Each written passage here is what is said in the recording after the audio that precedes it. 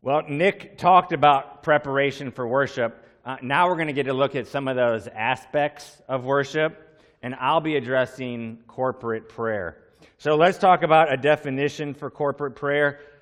I really see kind of two aspects when it comes to corporate prayer. The real simple one is the idea is that when we gather together as a body, there's prayer. Okay, that would be corporate prayer. We're gathered as a body, and so we have the body praying. That's maybe one aspect of it. But then there's a second aspect of corporate prayer where you have one person, essentially speaking, for the body to the Lord. A lot of times you'll see that when a pastor, he'll either pray and then read the passage of Scripture that he's going to be primarily focusing on, or he'll read the Scripture and then pray. But a lot of times, what is he doing? He's really praying. It's just not him in his prayer closet having a little time praying to Jesus. He's praying on behalf of the church at that moment, really, in a sense, representing them, praying to the Lord. So that's the other side. Sometimes we will have times of corporate prayer specifically designed where I'll target some individuals and ask them to come up. And when they're doing that, it's not just like, I'd like Steve Sanders to just talk to Jesus on his own, and we're just going to kind of eavesdrop. No. He's really talking to the Lord on our behalf. And that's why we're saying amen, and yes, that's true, and we're agreeing with what he is saying. We see a couple aspects. So my first point is a biblical theology of corporate prayer. And when you think about the different places that Israel in the Old Testament, the church in the New Testament, how they gathered together and what their worship service looked like, you think about the different places that they gathered. So the first place they really gathered was the tabernacle, right? And when you think about all those books of the Old Testament where God is setting up the tabernacle and he's setting up how he wants it to look, even literally how he wants the tabernacle to look, how it's set up. But when I was kind of researching this and preparing and reading Old Testament passages, the primary focus when you look and talk about the tabernacle and even the temple is on the sacrifices. You think about Exodus and we get all this information about all the different sacrifices. You think about Leviticus, all this information on the sacrifices. And you think about Numbers, Deuteronomy, all this information on the sacrifices. A lot of the focus is on the sacrifice, but it really makes sense, a lot of sense to believers. Why? Because what did God want them focusing on? The sacrifice. Why? Because that pointed to the ultimate sacrifice, right? So a lot of that worship in the Old Testament, even though there was prayer and even though there was singing, a lot of times what we get is a whole lot about the sacrifices because that was meant to point them. It wasn't just an end in and of itself. Just killing the bull was not an end in and of itself. It was to point to Christ. That was like a shadow of the real thing to come. So, we get a song. Moses is singing a song towards the end of his life. We actually looked at it a couple weeks ago in a sermon. Miriam sings a song after the Egyptians are totally obliterated when they cross the Red Sea. So you have these glimpses of worship and singing. You have glimpses of prayer. We have one specific example I just want to look at in regards to the tabernacle. Turn with me to Leviticus chapter 16. And this is dealing with the Day of Atonement. Yom Kippur, as it would be called in the Hebrew, the Day of Atonement. We're not going to read the whole section. I'm just going to draw your attention to one specific verse. And it's in verse 21 of Leviticus 16. It says, "And Aaron shall lay both his hands on the head of the live goat and confess over it all the iniquities of the people of Israel and all their transgressions, all their sins." So, what is he doing there? It says, confess over it all the iniquities. So, he is speaking on behalf of the people to God. And he's really confessing the sins of the people, right? That's what he's doing. "And he shall put them on the head of the goat and send it away into the wilderness by the hand of a man who is in readiness." So here we have Aaron representing really the entire nation of Israel before God, confessing their sins, and then those sins are placed on this goat, really called the scapegoat.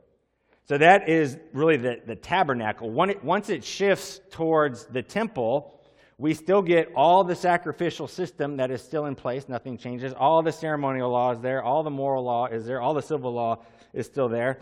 But we get David, who wants to build a temple, and what does God tell him? He tells him no. But he also tells him what? Your son will, right? And so then David lays out all the plans for the temple, but Solomon is the one who ends up actually building the temple. And we get the dedication of the temple in 1 Kings. Look there with me at 1 Kings chapter 8.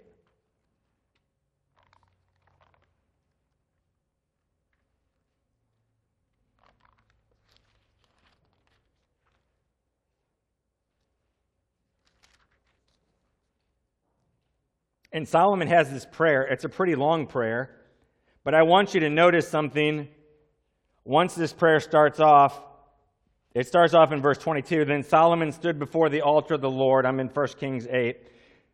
Stood before the altar of the Lord in the presence of all the assembly of Israel and spread out his hands toward heaven and said, O Lord God of Israel, there is no God like you in heaven above or on earth beneath, keeping covenant and showing steadfast love to your servants who walk before you with all their heart. So, he is setting the stage and calling God who he really is, this steadfast, covenant-keeping God who's always been there for Israel.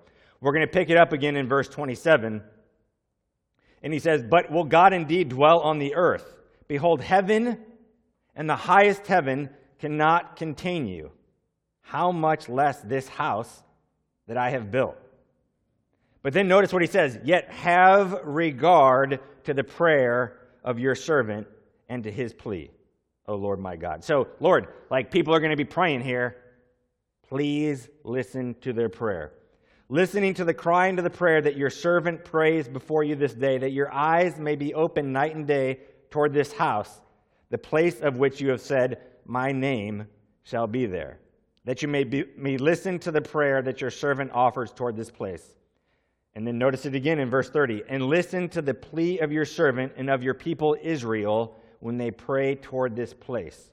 So, this is the dedication of the temple. And how is Solomon essentially setting the stage? He is acting as the king over Israel. And he's setting the stage saying, hey, this is going to be a house of prayer.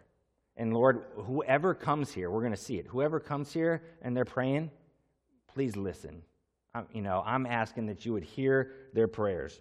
It goes on. We're going to pick it up in 33, verse 33. When your people Israel are defeated before the enemy because they have sinned against you, and if they turn again to you and acknowledge your name and pray and plead with you in this house, then hear in heaven and forgive the sin of your people Israel and bring them again to the land that you gave to their fathers.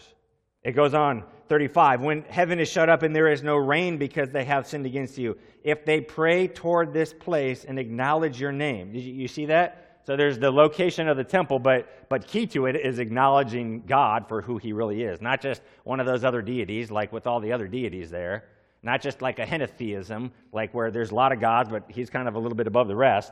No, like true acknowledging who God is, the only one true God.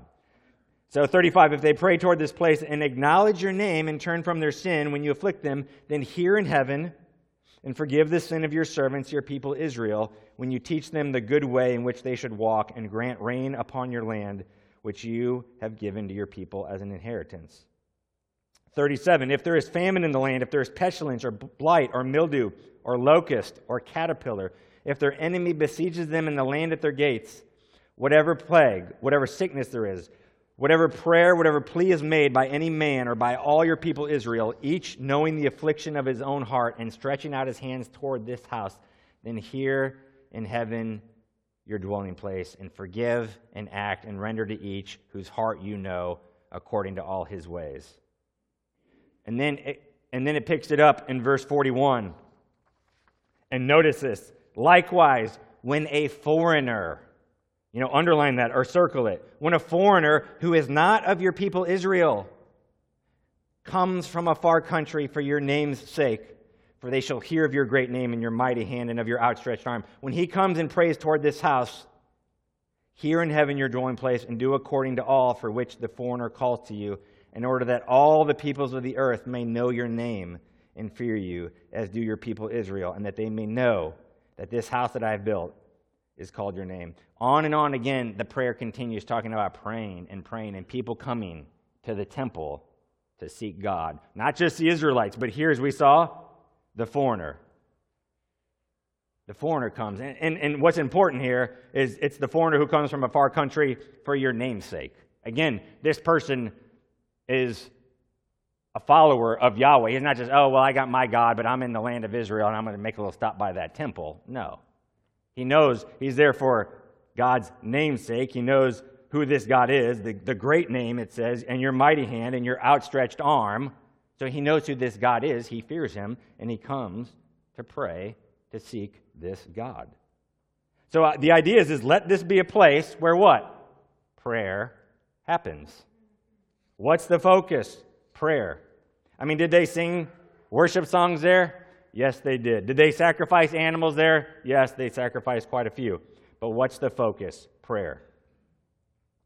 So Solomon dedicates the temple, not just with some kingly words, but it's in the form of a prayer that he starts out the use of the temple. And what is he asking the Lord for? To hear their prayers. Even think when Solomon and then Israel gets off course and then the temple is actually destroyed, right? Then in the book of Ezra, Zerubbabel comes back. A lot of people don't even actually know that part, but Zerubbabel is the one that really starts, and he's the one that lays the foundations of rebuilding the temple. Then Ezra comes as the second wave of people. He brings the second wave. Zerubbabel was part of the first wave. But look what Ezra does, because I want you to see this in Ezra chapter 9. It's right after 2 Chronicles, Ezra, Nehemiah, Esther, Job. So they just laid that foundation. It says in verse 5, "And at the evening sacrifice, I rose from my fasting with my garment and my cloak torn, and fell upon my knees and spread out my hands to the Lord my God, saying," so it's the evening sacrifice. Where is he at? At this temple that's is being really rebuilt. "Oh my God, I am ashamed and blush to lift my face to you, my God, for our iniquities." Notice how it's this collective us. It's this collective we. He's praying not just him and the Lord, but he is praying representing the people. "Our iniquities have risen higher than our heads, and our guilt has mounted up to the heavens. From the days of our fathers to this day we have been in great guilt. And for our iniquities, we, our kings and our priests, have been given into the hand of the kings of the lands, to the sword, to captivity, to plundering, and to utter shame, as it is today. But now for a brief moment, favor has been shown by the Lord our God to leave us a remnant and to give us a secure hold within his holy place, that our God may brighten our eyes and grant us a little reviving in our slavery. For we are slaves, yet our God has not forsaken us in our slavery, but has extended to us his steadfast love before the kings of Persia, to grant us some reviving, to set up the house of our God, to repair its ruins, and to give us protection in Judea and Jerusalem." And he goes on and talks again. He's talking we. What is he doing? Representing. He's praying with the people, for the people, but he's praying on behalf of the people. Now, when we come to the New Testament, we see the same emphasis on prayer. And my second point is what kind of a house? God has a house in heaven. Jesus talks about John 14, in my Father's house there are many rooms, right? And in Hebrews 8 it says, we get this verse, "They serve a copy and shadow of the heavenly things. From when Moses was about to erect the tent, he was instructed by God, saying, 'See that you make everything according to the pattern that was shown you on the mountain.'" Right? So what they had there with the tabernacle, with the temple, it was a copy and a shadow of the heavenly things. So then Jesus comes, and in Matthew 21, he makes this interesting statement that I want to focus on for just a little bit. Matthew 21. And we all know the story, but we'll read it again. Matthew 21, verse 12. And Jesus entered the temple and drove out all who sold and bought in the temple, and he overturned the tables of the money changers and the seats of those who sold pigeons. He said to them, "It is written, my house shall be called a house of prayer, but you make it a den of robbers." Now he's quoting from Isaiah here. But here's my question. What kind of a house is it?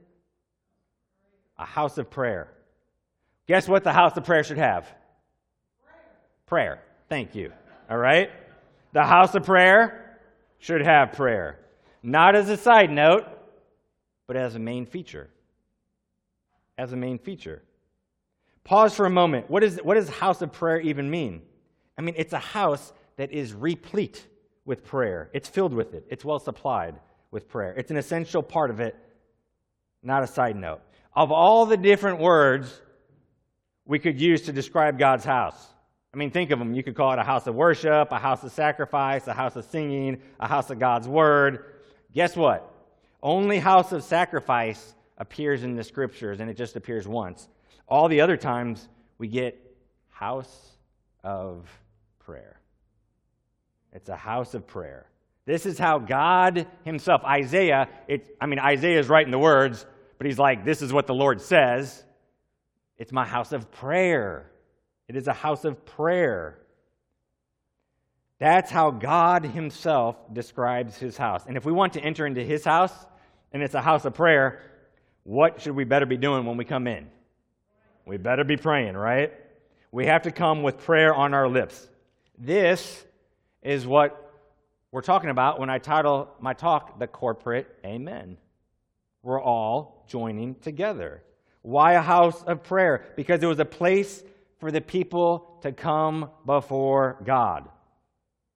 And not just to come before God, but to speak to him, to seek his face. And even though the priests, they had to mediate, yet people could talk to God. I mean, that's what Solomon was acknowledging. Hey, when they come and pray, they're talking to the Lord. So the Israelites in the wilderness, they could talk to God. The Israelites in the Promised Land, they could talk to God. The Israelites in the Davidic kingdom, they could talk to God. Guess what? How much more so now? How much more so now? Ephesians 2, verse 13. But now in Christ Jesus, you who once were far off, talking to us Gentiles, you who once were far off have been brought near by what? The blood of Christ. The blood of Christ. So how much more now that we've been brought near by the blood of Christ that we can talk to God? And how much more now because back then in Old Testament Israel, what did that mean? They had a priesthood, right? And the priests really were the ones. And then just once a year, Yom Kippur, the Day of Atonement, once a year, the Holy of Holies, the high priests could enter in to appear before God. How much more now, all of us, guess what? We're all priests. 1 Peter 2:9, you are a chosen race, a royal priesthood. Okay? That's the priesthood of believers you hear sometimes talked about right from here.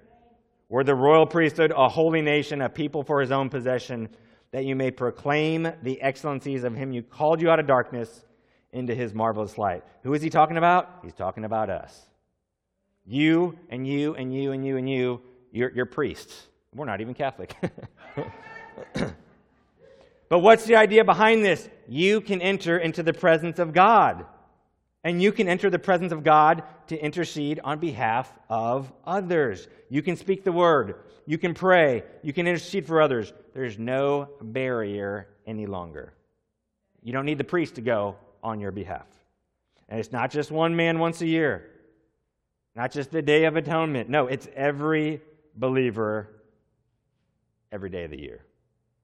And the Lord wants people entering into his presence. Doesn't he want people entering into his presence? Yes, he does. And he wants us to know that he is approachable, that you can talk to him, that you can present your request to him. Think of Philippians. chapter 4, verse 6. Do not be anxious about what? Anything.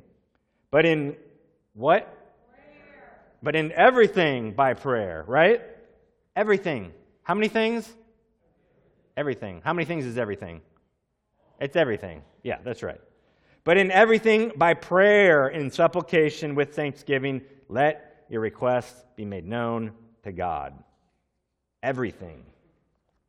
So even when you think about, so Jesus is here, I mean, he's just quoting his dad, right? And that's why he's upset, because he saw that the place of prayer had been turned into like a marketplace, right? Making money when what should have been going on.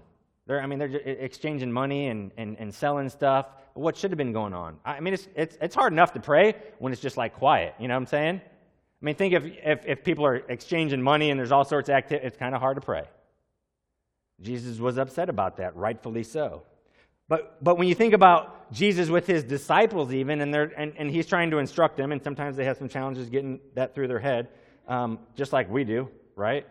Like Jesus tries to get stuff through us. It doesn't always work so well. He's so gracious to us. But he's instructing them, and look how he instructs them how to pray. Matthew chapter 6, turn there.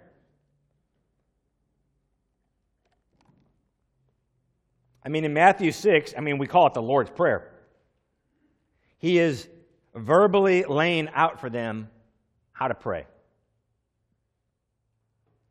He gives us some instructions in the beginning, verse 5, and when you pray, you must not be like the hypocrites, for they love to stand and pray in the synagogues and at the street corners, that they may be seen by others. Truly, I say to you, they have received their reward. But when you pray, go into your room and shut the door and pray to your Father who is in secret. And your Father who sees in secret will reward you. I mean, now he's really talking about like our quiet time prayer. Like, don't be saying it so everyone can hear you. I mean, I don't know if you've ever been where someone's praying and they're really praying like to impress you with how good they're praying. That's not cool. Like, the Lord's not down with that.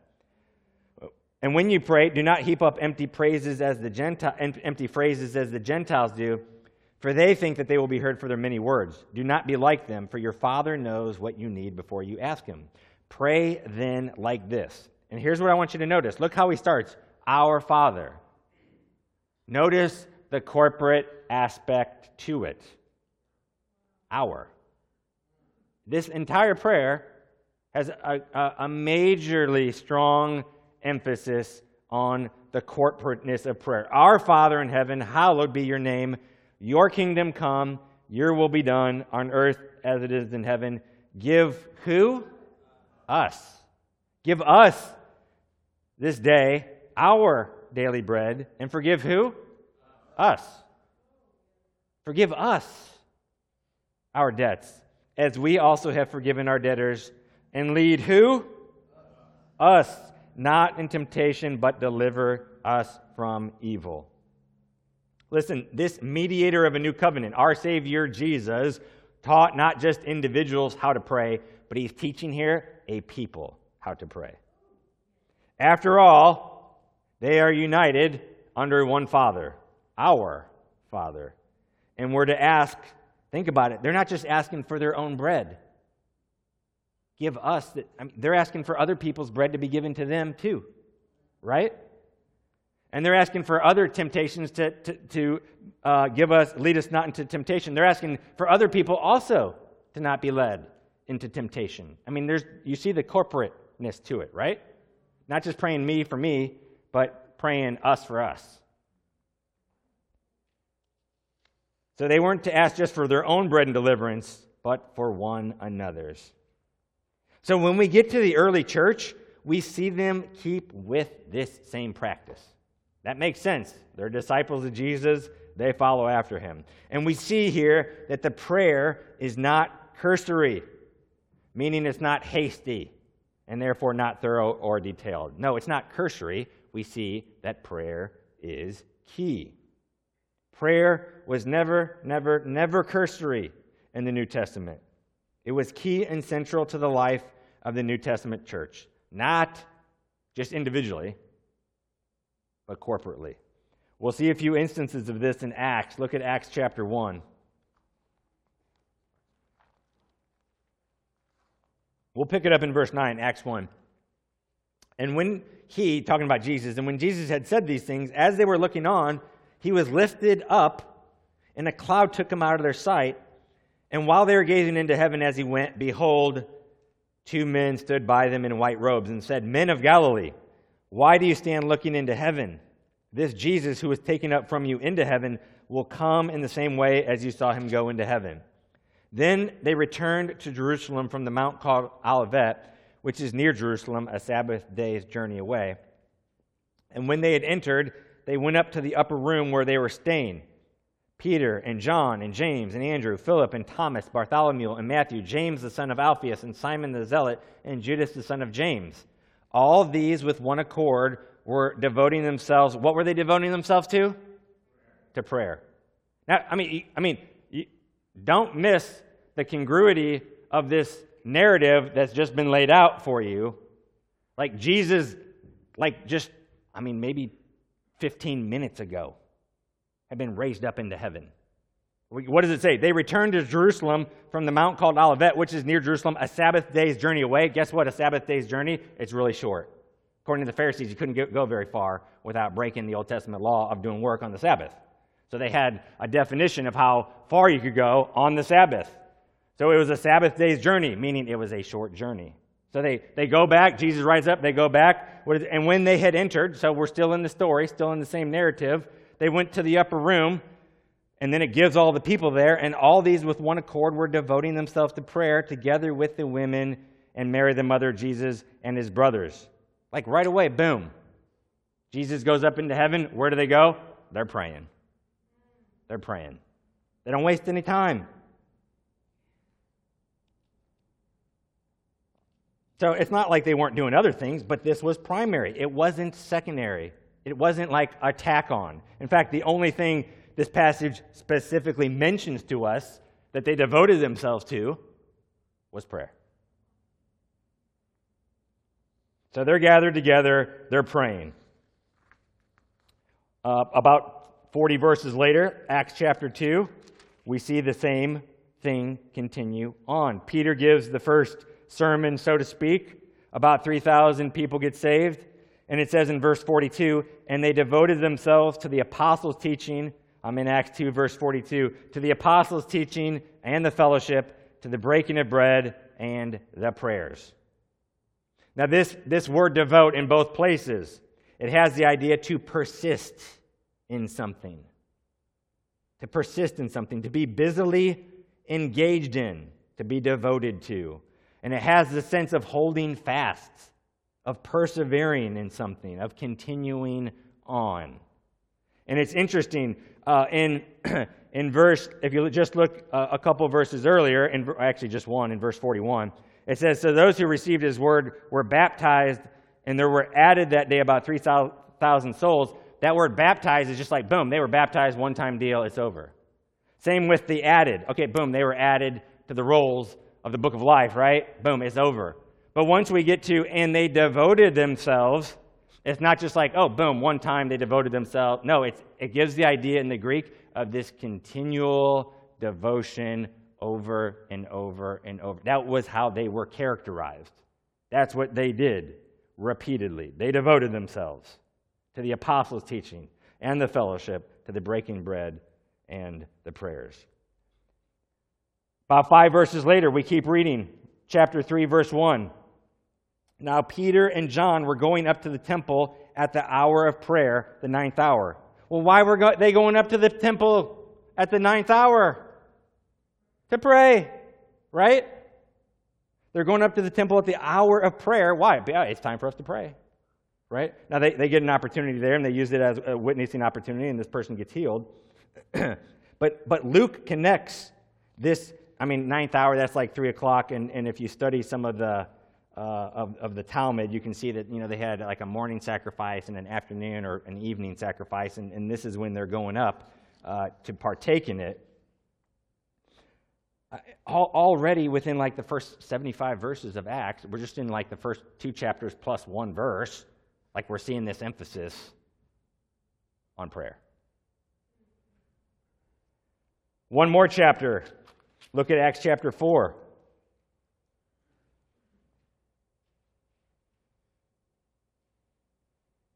This is right after they get released. It says in verse 23, chapter 4, when they were released, they went to their friends and reported what the chief priests and the elders had said to them.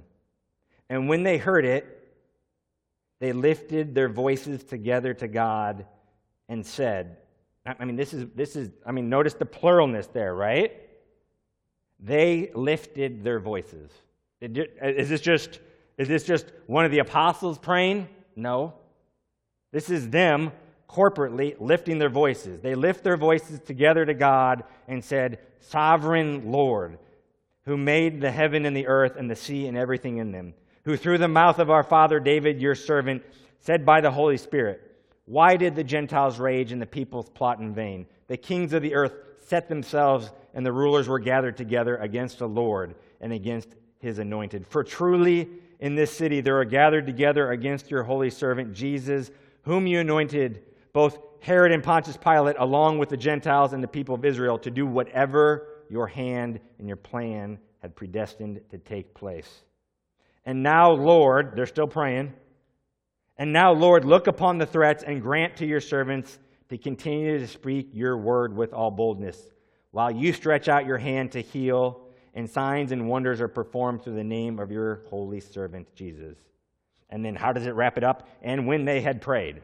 Okay, they're all praying. They're praying it corporately. And when they had prayed, the place in which they are gathered together was shaken, and they were all filled with the Holy Spirit and continued to speak the word of God with boldness. That's corporate prayer. It characterized the life of the early church. It wasn't cursory, wasn't just a side note, but it was key. It wasn't just a believer at home by himself praying in his closet. That's good. You should do that. But it was the church gathered praying to the Lord. When they gathered, guess what? They prayed. It really was that simple.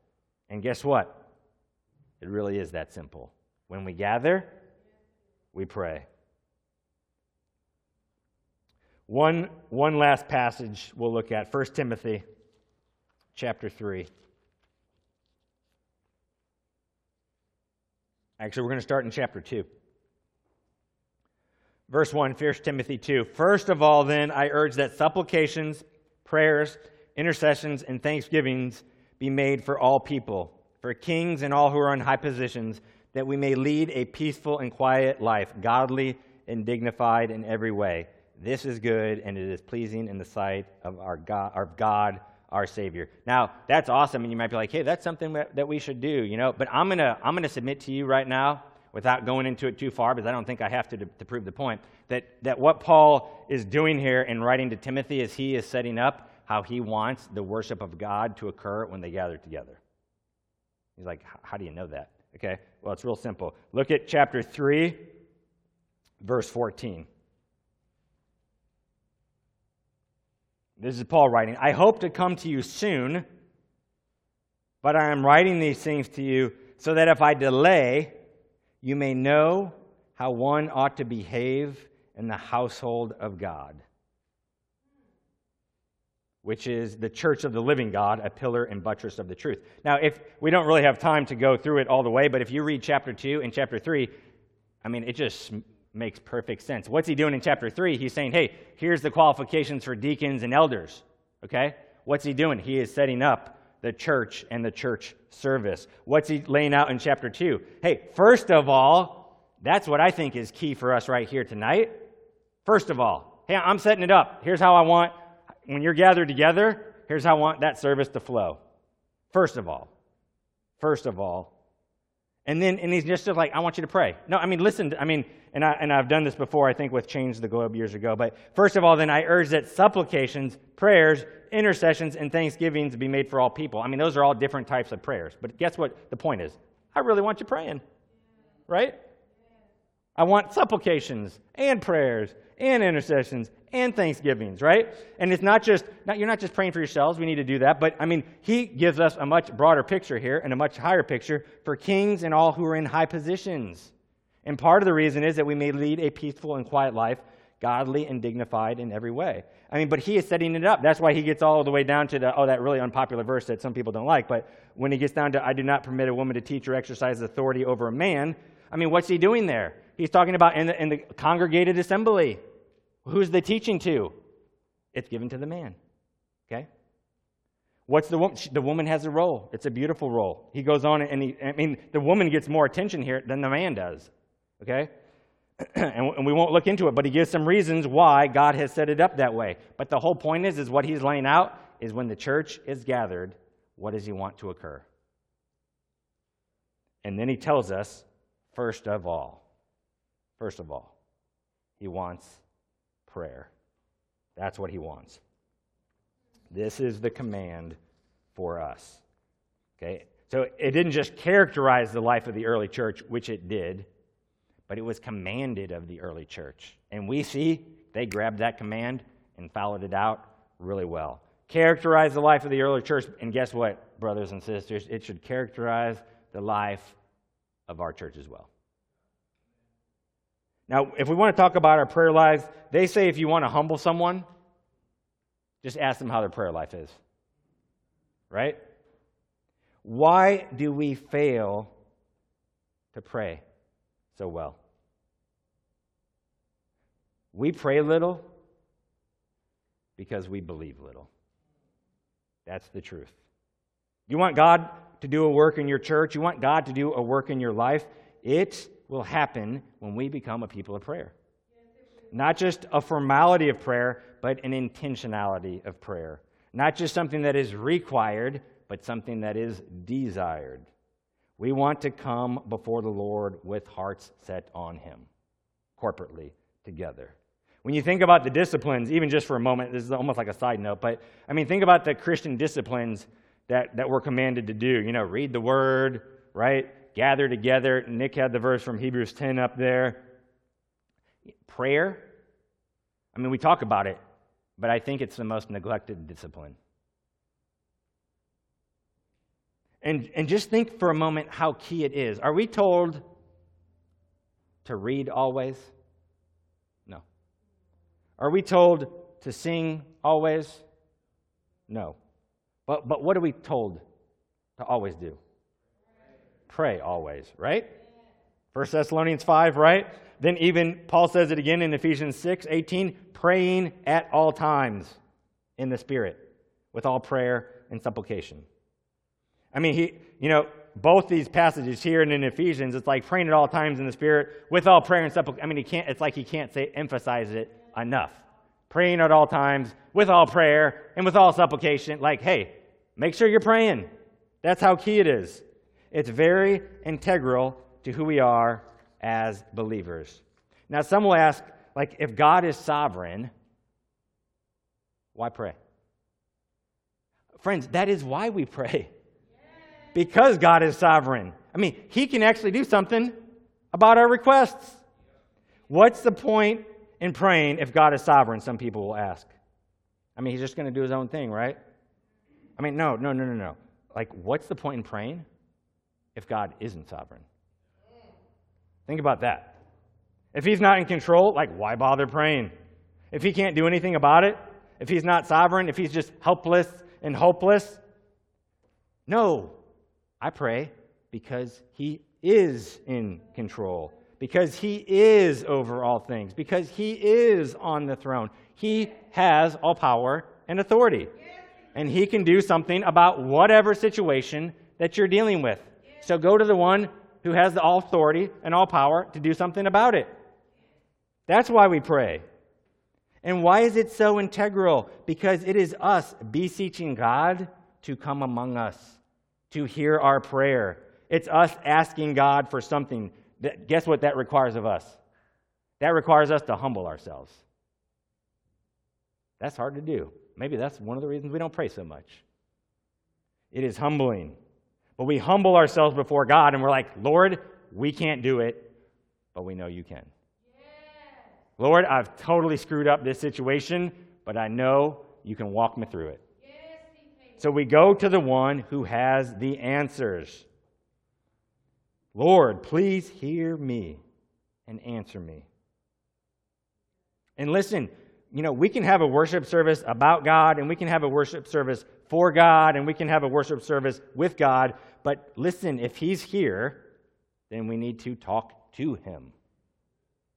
Yes, acknowledge his presence. Yes, sing his praises. Yes, bow before him. But we also commune with him.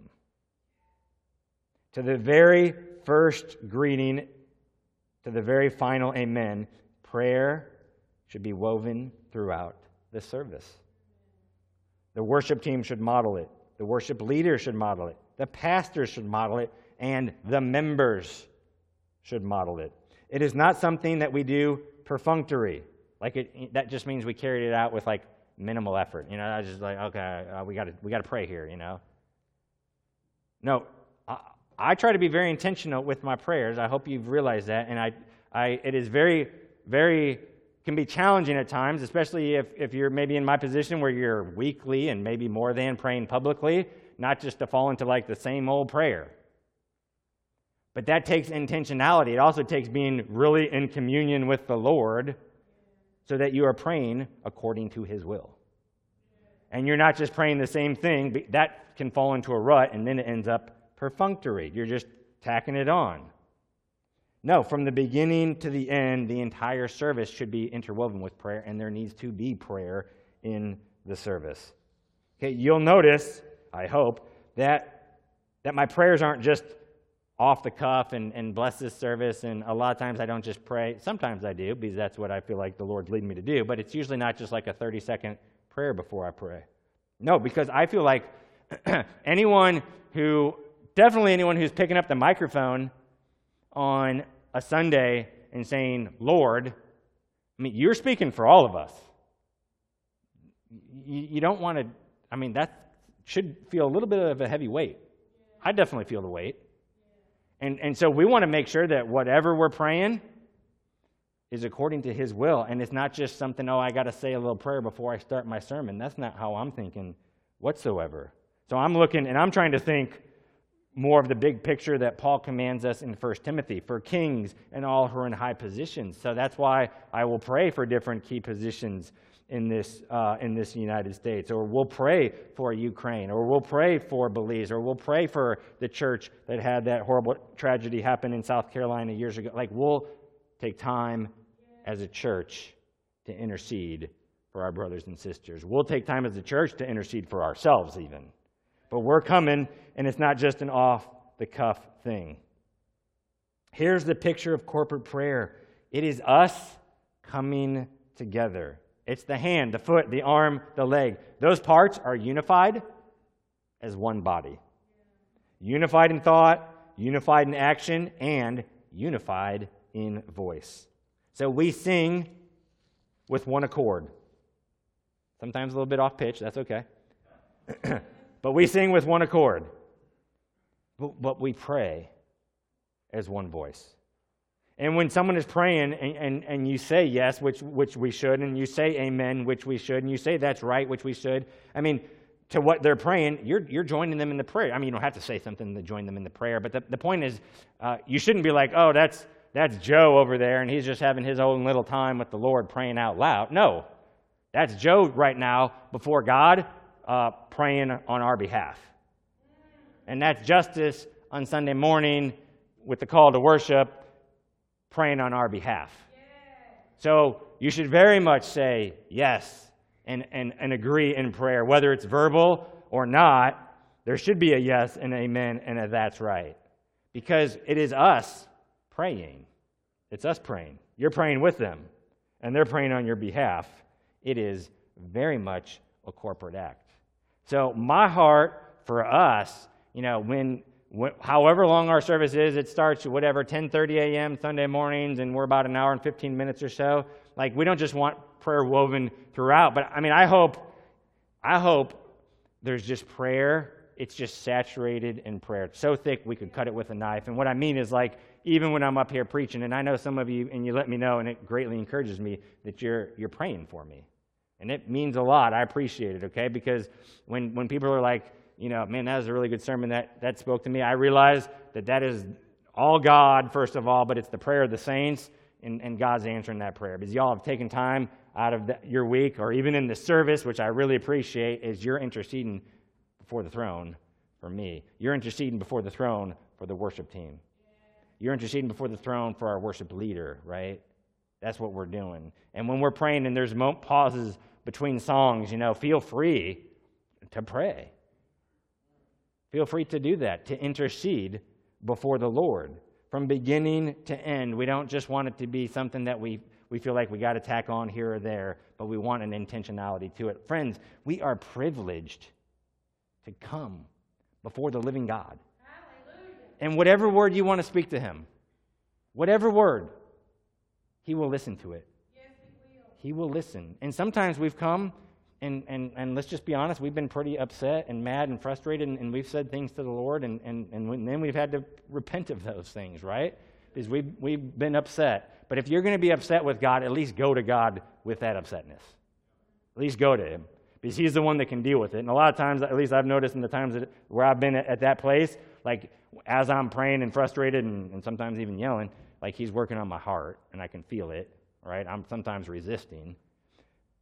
But the idea is like we are privileged to come and bring anything we want. And guess what? He can answer that. He can answer it. He can answer it. Nothing is too big for him. I mean, what does Jesus tell his disciples? Nothing is impossible with God. Nothing's impossible, right? And I say pray big. Pray big. Because we serve a God, we serve a really big God. And you can't pray bigger than who God is. So pray big, believe big, okay? We pray little because we believe little. Let's start believing big, and let's beseech God for things that we know please his heart, for miracles that we want to see happen, for hearts that we want to see changed. Because, friends, I mean, that's what Justice and I were talking just earlier, probably just a couple hours ago. Wish I could tell you the story. It's not time to yet. But someone years and years and years and years and years ago that he and I ministered to, that was in a rut of a rut of a rut of a rut. And God got a hold of that person and completely had them do like a 180 and saved them, and they are walking with Jesus. And it just, I mean, even to this day, it's like, man, like that's one of those people, like if God can save that person, like he can save anybody. I mean, seriously. And he's a walking testimony to what God can do in someone's life. I mean, he's like a walking miracle. And friends, that is the God that we serve. He touches lives. He changes lives. He answers prayer. So let's come before him corporately and pray. Let's pray. Amen. Lord, we do come before you. I come on behalf of this church, on behalf of the people here. First, what a privilege just to talk to you, the creator of the universe. And we don't even just address you as creator or God, or Lord, all appropriate titles, but we are privileged to call you Father. And we're your children. Thank you for adopting us into your family. Thank you that you are an amazing Father that longs to hear us speak to you. You want to commune and fellowship with your children. Thank you for being our amazing God who loves us, who created us, who sent his Son for us, and that we can come into your presence. We can, it says in Hebrews, approach the throne with confidence. Not a self-confidence, but a confidence that comes from the blood of Christ. We thank you that you're here right now. Lord, renew in us a desire to pray, a spirit to pray, a desire to come into your presence. Forgive us for at times not believing that you can do certain things, for not believing you can follow through on what you've said, God. Thank you that it says in Timothy that even when we are faithless, you are faithful. You are a faithful God, time and time again, even when your own children are faithless. You are there. You pick us up. You walk with us. You carry us when needed, which is a lot. You are always there. Lord, I pray even now, whatever is going on in different people's lives, you'd minister to the hurt that is present in this room. That you'd speak to people's hearts, reaffirm your love for them, that wherever they're at, whatever they're going through, you promise to never leave them nor forsake them. And that as dark as it might get, you are the bright, shining light. Remind them of that and let them see it. Thank you for the privilege of calling you our Father. Thank you for your love, your mercy, your grace that you shower upon us time after time after time. You truly are a good and gracious Father. We love you. Amen.